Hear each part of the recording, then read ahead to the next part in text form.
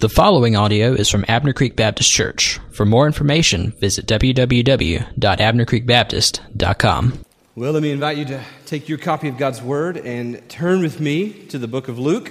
And we will be in Luke chapter 23 this morning. Luke 23, going back to the same place we were at last week. And was that my mic doing that again? Okay, so if that continues to do that, I will switch to this one.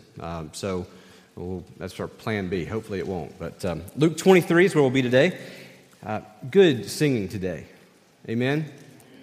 Good singing. I found myself down there. We were singing It As Well. And I was in the section where I had Lana and Emily and Hannah and all that row back there. They were behind me. And I was like, that sounded really good. And then they went in this parts and they were doing that behind me. And I was like, I got these backup singers behind me. This sounds incredible. And then all of a sudden we did the key change and my voice cracked and I realized, no, not so much, you know. But we really are, none of us here to perform. None of us here are on the stage. None of us are here because of merit that we have, that we're better at this than some, so we've been brought in. We're here at the grace of Christ. It's what Greg said earlier, that someone bore the wrath. Someone paid the price. And so we're thankful for that. Glad that you're here with us today. We're in the middle of a series. Maybe it's when I move to my right. I don't know. We'll find out. We'll give it one more shot, and then we'll switch. We're in this series, 7 words. Okay, that was it. Now, this is going to be awkward for me to hold this mic and talk to you at the same time, but we'll get through it together. We are in this series, 7 words. And today we come back to, last week we looked at a particular passage, that first word from Jesus from the cross as he's hanging there, these 7 last things that he said from the cross. And we come to this and we all realize that the words that people say in their last hours are pretty important things. And if you are the Son of God, the Lord of glory, wouldn't you think that in those last few hours that the things that you would say would be on purpose?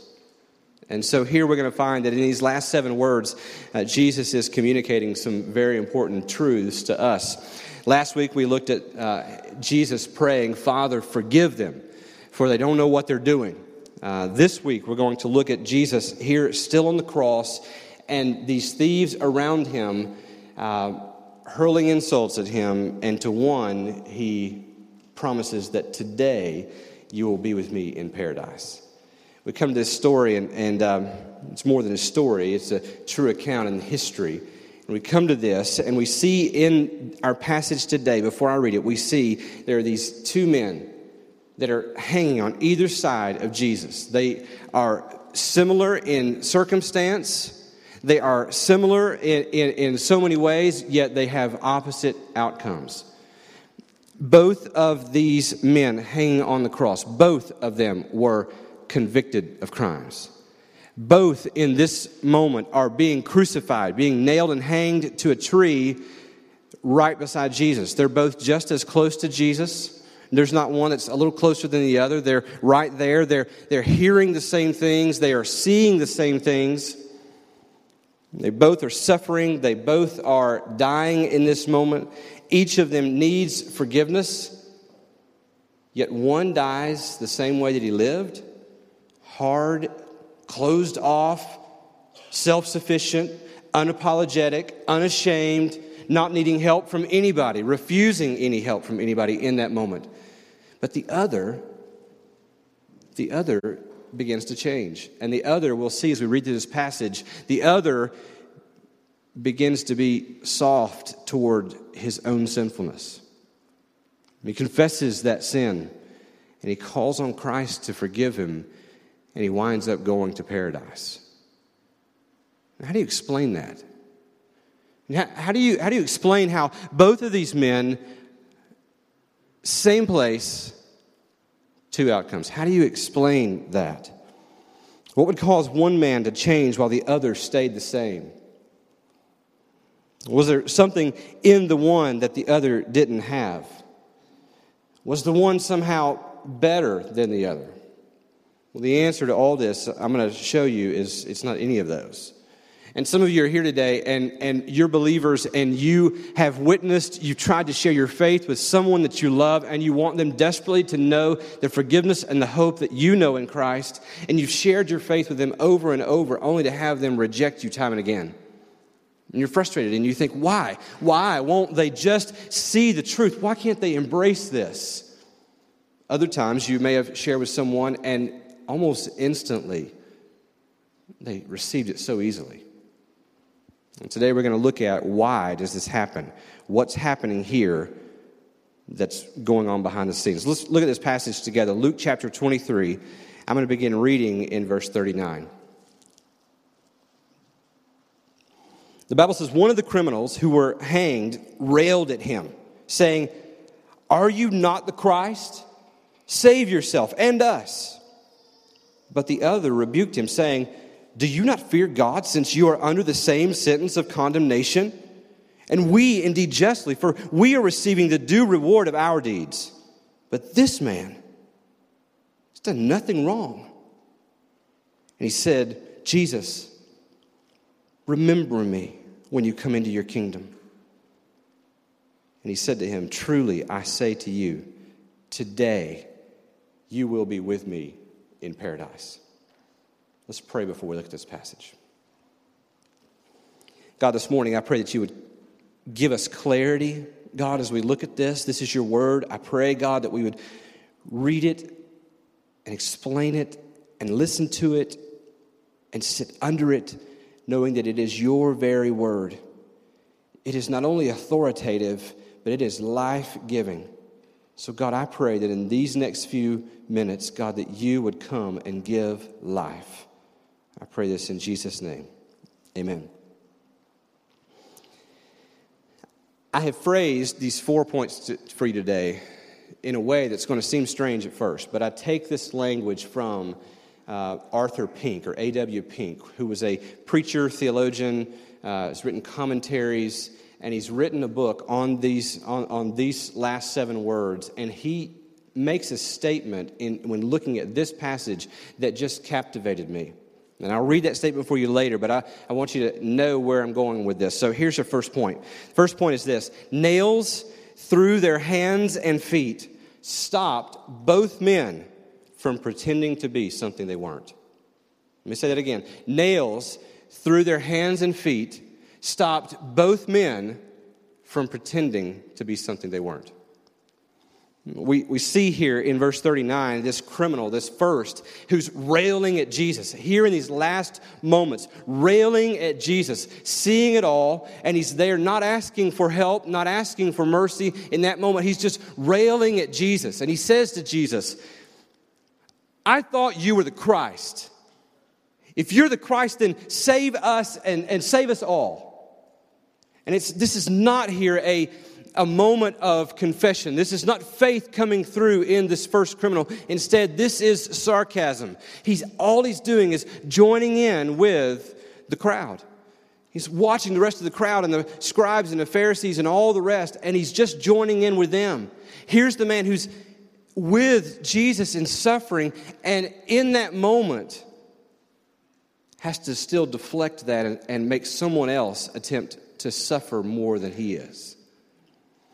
This is not a good man. This is not an innocent man who's wrongly been convicted and here is held against his will and being murdered by the state wrongly. This is not the case at all. This is a bad man. Not in the Muhammad Ali type of way. He's not a bad man that way. He's a bad man to his core. And the reality is he's not the only one. He has a past here of wickedness. That's why he's here on this cross. And he's getting ready to die, so he obviously has no future of anything good. Here in this present, he's got wickedness on display as he yells at Jesus. And I would point out to you that he's not the only one. We have a tendency to come to this, and we look at this first criminal, and we like to point the finger at him and paint him out to be in some way worse than anyone else. But I will point out to you that just minutes before this, it was not only this criminal, but it was also the one who is about to receive paradise from Jesus that was also yelling insults at Jesus. Matthew 27 tells us that. Matthew 27 verse 44 says, "And the robbers, plural, who were crucified with him also reviled him in the same way. You say, well, what's your point? My point is this, that nails to their hands and feet stopped them from pretending to be something they weren't. Their true character came out. They were bad men to the core, not one above the other. They both were equally bad in their nature. They're sinners by nature. It's who they are. And it comes out here in this moment of suffering. And isn't that true for us? We can all, most of the time sort of control our badness. We can control our behavior sometimes, Most of the time we can be fairly good. But let us lose some sleep. Like in the spring when we roll our clocks forward. And watch us, right? I mean, my wife and I did something stupid the other night. Friday night, this weekend, of all weekends, we stayed up till past 3 o'clock in the morning working on stuff at the house. And then it hit us Saturday. We have to set our clocks forward tonight. I treated my wife and my son, and would have been my daughter, but she wasn't at the house, terribly. Why? Because in that moment of suffering, in that moment where I had lost sleep and I was out of my comfort zone, the true nature came out. And isn't that true? And it's true for all of us that in that moment it comes out. And here on the cross, these two criminals, their nature displays itself. It comes out. Now, I've been given a new nature in Christ, but sometimes that old flesh shows itself again. But here, they're displaying what is true of every person who's ever been put on the planet, that we are wicked to our core. Jeremiah says it this way in 17:9, the heart is deceitful above all things. It's desperately sick. Who can understand it? Romans 8, chapter 7 says, the mind that is set on the flesh is hostile to God, for it does not submit to God's law. Indeed, it cannot. Romans 3 tells us that none are righteous, that there's not one who is righteous, that we've all fallen and fall short of the glory of God. This is true of all of us. I don't want you to think when you read this passage in Scripture that we've got one guy here who's really bad, but the other guy, he was not a bad guy after all. In the end, he shows himself, he was a pretty good guy. It just took him a while to figure it out. Don't think for a minute that's the case. Both of these men are wicked to the core, and so are you without Christ. Nails to their hands and feet it stopped them from pretending to be something they weren't. Secondly is this, nails through his hands and feet stopped the second thief from walking in any paths of righteousness or from doing any good deeds. This is what we see there in 41, where he says to the other criminal, we are receiving what we deserve. He says we are receiving the due rewards of our deeds. And this is the understanding of so many in our culture in this day, is that they look at from the outside at the church, they look at Christians, and they assume that there's a couple of things that must happen before you can be saved. One of which people look in, and this is not always people looking in, this is sometimes people within looking around at others. They look in and they assume that before we can be saved, that I have to, in the first place, clean my life up. I got to get some things straightened out. I've got to take care of some morality here. And secondly, after I've been saved, then I've got to do a certain amount of things in order to stay saved. I got to produce a certain amount of works, and I've got to keep this stuff up if I'm going to stay in the grace of God. But what they demonstrate in that understanding is that they don't understand grace at all. And this is an understanding that is wrong. In this moment, what moral standard, what moral standing is this criminal going to point to? And isn't he here on the cross being executed for his own crimes? In that moment, is he going to step back and say, hey, Jesus, I know the guy over here, he's a bad guy, but look, I know I'm here next to you, but I have been pretty good a lot of my life. I've been an upstanding citizen. To which anyone would have said, then why are you on the cross? What moral standing is he going to point to? What good works was he then going to take up? If we use the logic of the culture that says either before I'm saved, I've got to have this morality, or that after I'm saved, I've got to produce a certain amount of works, what's he going to produce? In just a few minutes, he's going to be dead. He's going to have no opportunity to produce any good works. Yet we see in the end of this passage him being saved. So if you're here today and you have this understanding that salvation is dependent on you somehow cleaning up your life or remaining a certain way or doing certain things, let this show you and let this teach you that it's not any or either of those things. In fact, the opposite is true. If we lean on those and we look to those things will not only not save us, but they will condemn us and send us to hell. This is what the Bible speaks of in Romans chapter 5, verse 6, that Jesus, while we were still weak, at the right time died for us. That John 5:3, when it says that when he's there at this pool, and it says that in these lay a multitude of invalids, blind, lame, and paralyzed. All of those miracles of Jesus as he walked through and he healed the lame and caused the blind to see and raised the dead to life. Every one of those was not a picture of a unique individual in history. Every one of those was a picture of all of us and the desperate need of our souls.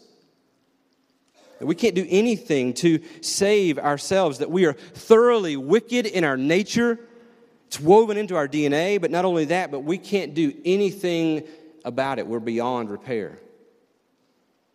And this is what, here on the cross, the second thief had to realize. I don't want you to walk away thinking, the second thief, he must have had some amount of good works that trumped the first thief.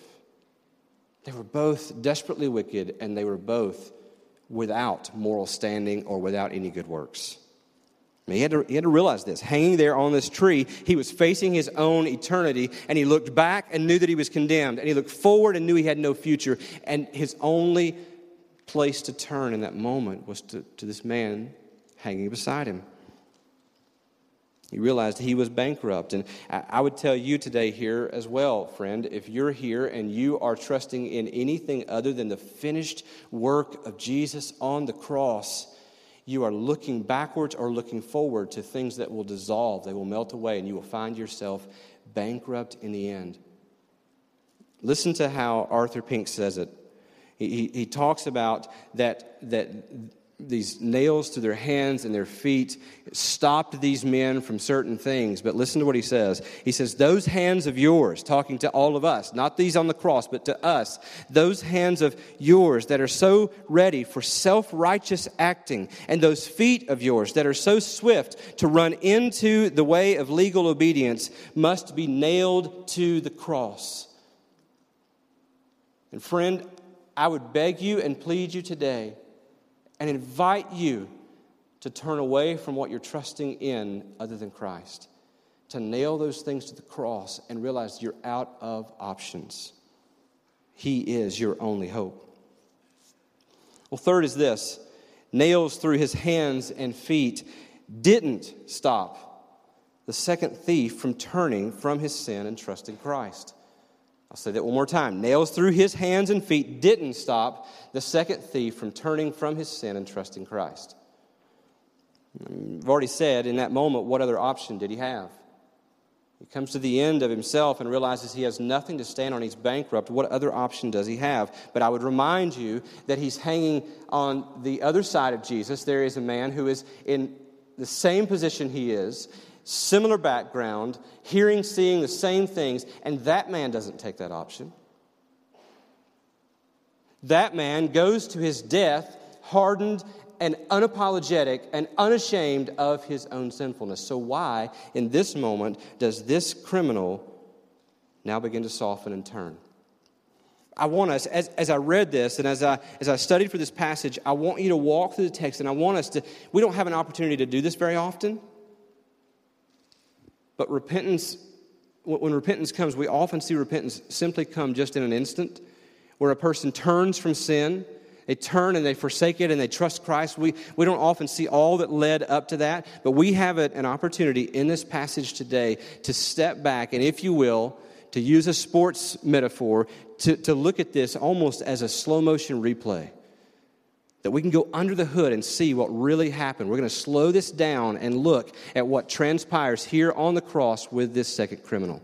First thing we see that's leading to repentance is he begins to be convicted. We use this word often in church circles. We talk about being convicted. And here we're not saying convicted of his crimes from an outside source, but we're saying that he begins somehow to realize his own part in this. That his conscience becomes sensitive to sin.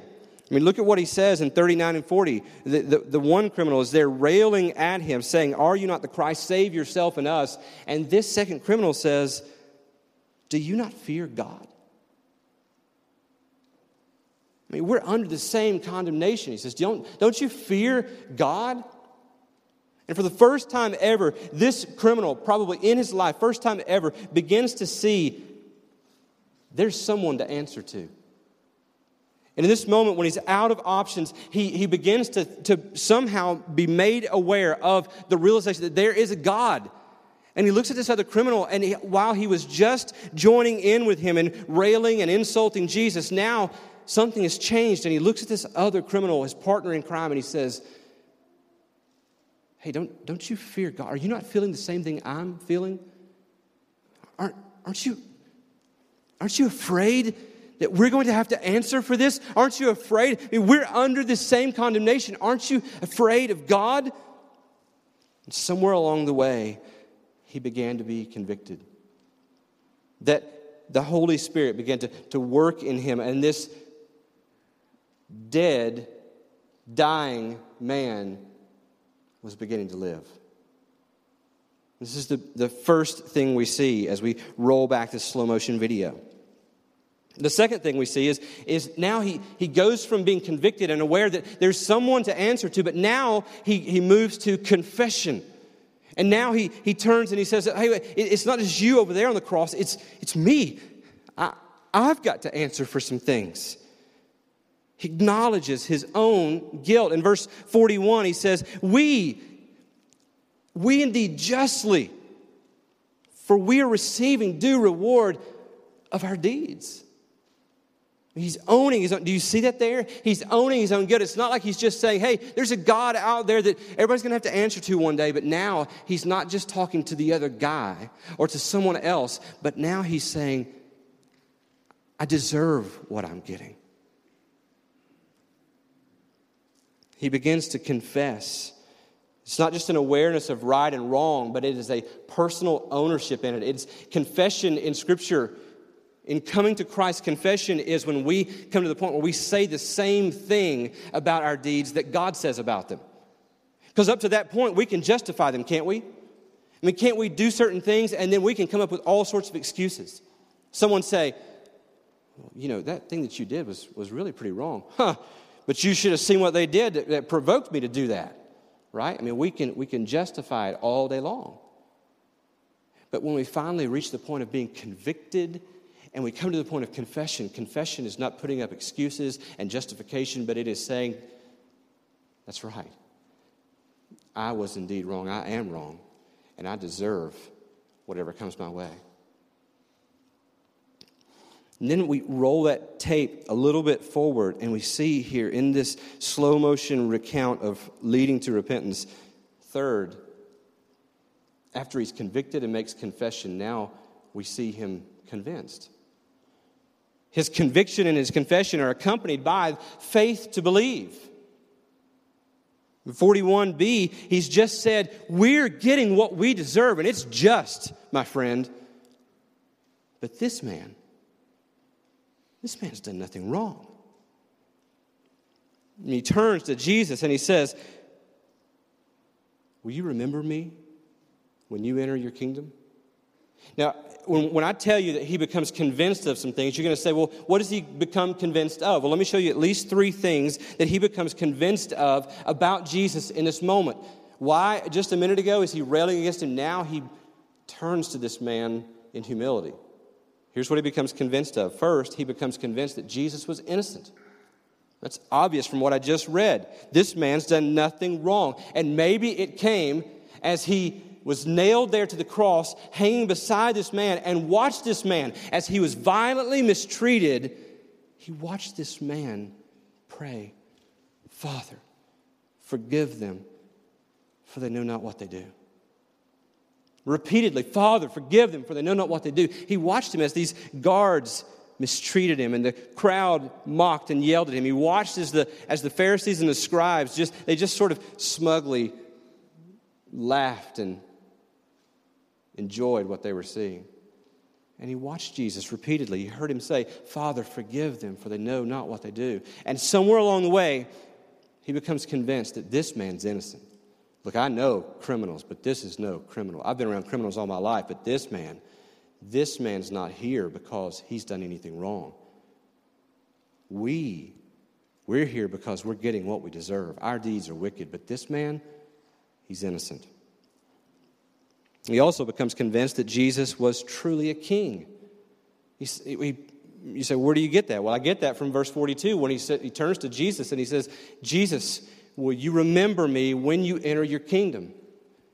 We say, what's the big deal about that? Jesus is nailed to a cross. What would convince this man? What would make this man think that this man hanging next to him is on his way to a kingdom? What would make him think that this is a king?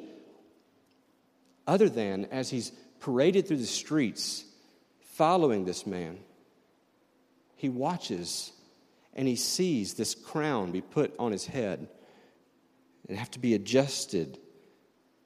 It's no crown of royalty, but it's a crown of thorns. It's bringing blood, but he watches this. Why are they calling him king? And as they drop the cross into the hole and it hits with a thud, he watches this as they descend up to the top and nail a plaque above him that reads, "This is the King of the Jews." And he looks and why are they calling him a king? And somewhere along the way, against all odds, he becomes convinced that this man really is a king. And third, he becomes convinced of this, that Jesus really could save. He turns to Jesus and he casts himself on him and asks to be remembered. We know, though, that when he turns this way and asks to be remembered, he is here admitting that he believes there's something more here. And he turns and he calls on him to save him. He doesn't know when that will be, but he just says, maybe he can. And I wonder where that came from. Well, I would take you back to verse 35, where the people stood by watching. The rulers scoffed at him, saying, "He saved others. Let him save himself." And somewhere along the way, what was meant to be evil and wicked, he saved others, let him save himself, in the mind of this criminal became, he saved others. Maybe he can save me. He becomes convinced that Jesus is innocent, that he truly is a king, and somehow he has the power to save, which leads him to fourth part of this slow motion replay of repentance, this call. He's convicted. He confesses his own sin. He's convinced of who Jesus is, and he calls on him. Verse 42 is nothing if it is not a cry of faith, a belief that Jesus could, in fact, save him. Why else would he ask the man next to him, who was also nailed to a tree, to remember him? This is a cry of faith. It's a calling on Christ to save.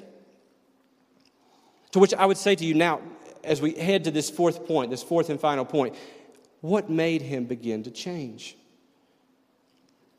What made him think that a reviled and a dying man was on his way to a kingdom? What made him think that a king would remember a man like him? I mean, if you think about it, this man in just a few hours is going to be forgotten. This is a scourge to society, so much so that a government is having him put to death. He will be forgotten. What makes him think a king would remember him? What could possibly have made him think that Christ could and or would save him? Well, that leads to our fourth and final point, and it is this. Nails through his hands and feet didn't stop Jesus from saving him. Nails through his hands and feet didn't stop Jesus from saving him. Verse 43, Jesus turns to him after he's watched this and he's seen this guy go from being convicted, confess, he's convinced, and he finally calls, and Jesus turns and he says, "Truly I say to you, today you will be with me in paradise." Here we see the only possible explanation. That here, this man, why he's coming to repent and believe in Christ, whereas the other man is not, when they are both desperately wicked in their nature and they have no good deeds, no righteous acts to count on. Why does this man come? There is no other explanation other than the divine, sovereign grace of God. God breathes in on this man and brings him to life. And calls him to repent, gives him the grace for that, and gives him the grace to believe. This is what we see here. This is what we saw when we walked through the book of 1 Corinthians in the early days. I know it's a long time ago, but 1 Corinthians 1:18 says, "For the word of the cross to those who are perishing is folly." It's foolishness.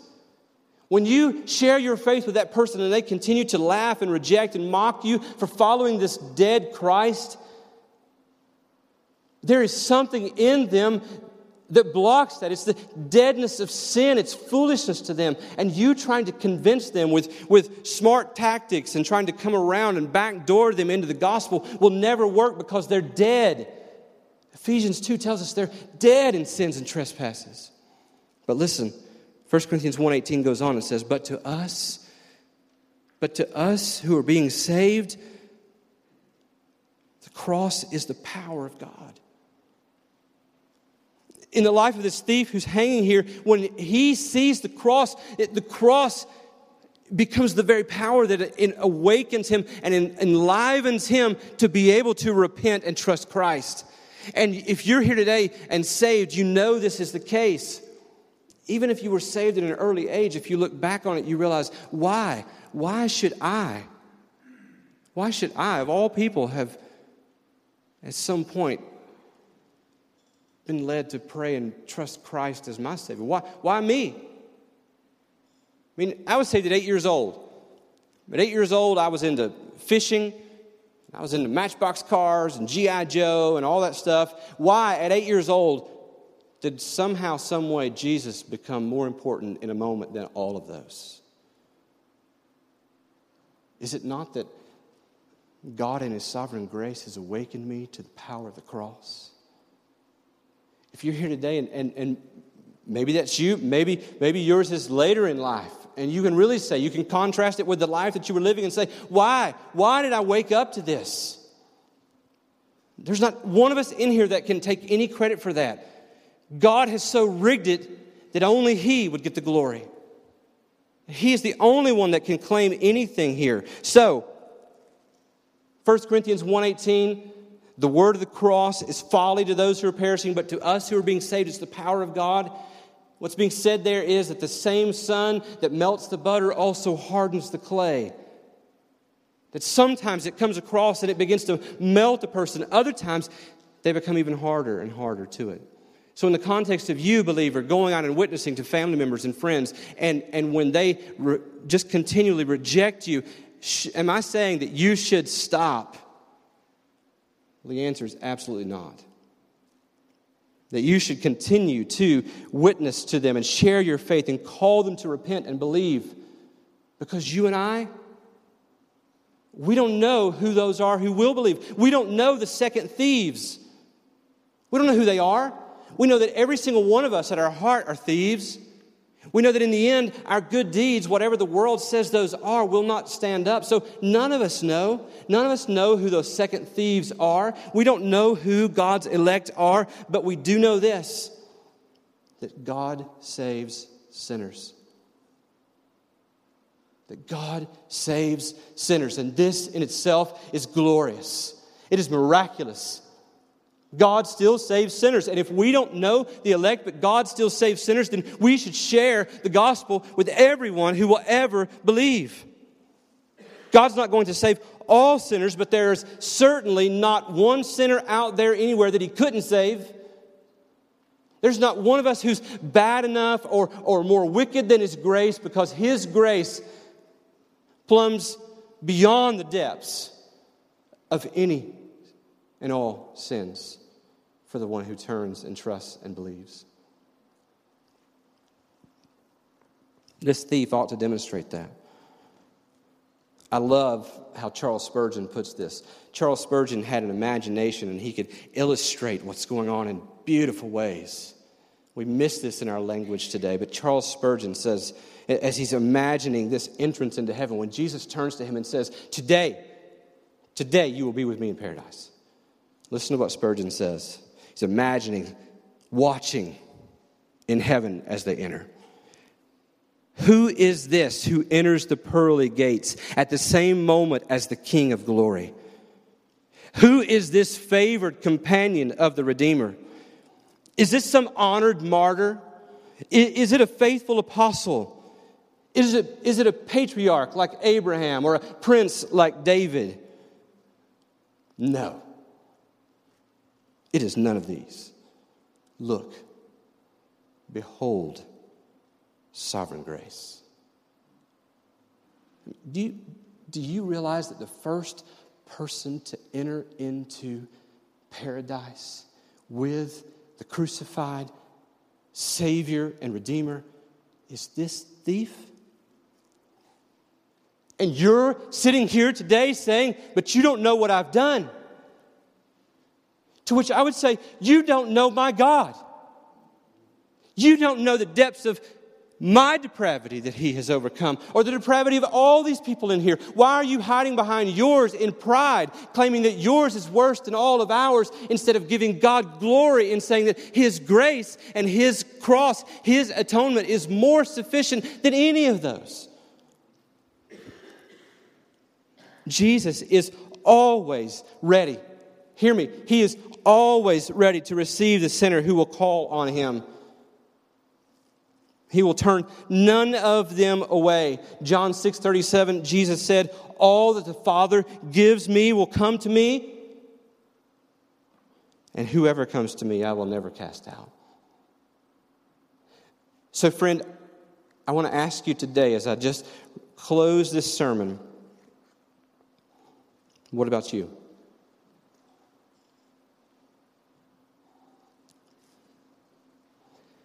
Are you going to live the rest of your life and go to your death one day like that first thief?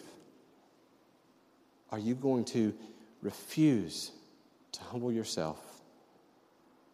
Or will you be like that second thief and turn and call on Him? Against all odds, against everything culture says about Him, will you turn? I invite you today, on the authority of the Word of God and the gospel and the sovereign grace of God, I invite you today to turn and believe. Let's pray. Jesus, we thank You that You are a God of grace. And Lord, I pray, God, that You would display for us one more time that grace.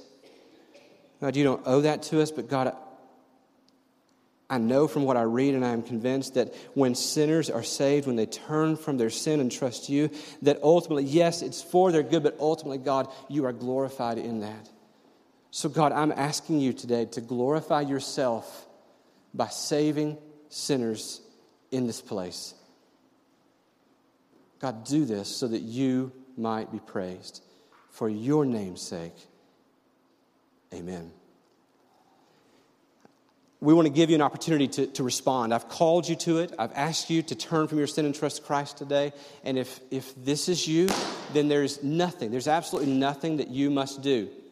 There is no coming down to the front, or there's no talking to a certain people. There's no checking any boxes. There's no going through any water. There's none of that will ever save you. If you still think that, then you missed the entire sermon.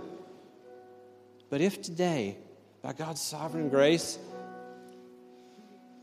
you begin to sense that you are being convicted, that you are aware of your own guilt, that you are convinced more than ever that maybe you don't know all of who He is, but you know He's more than you thought He was.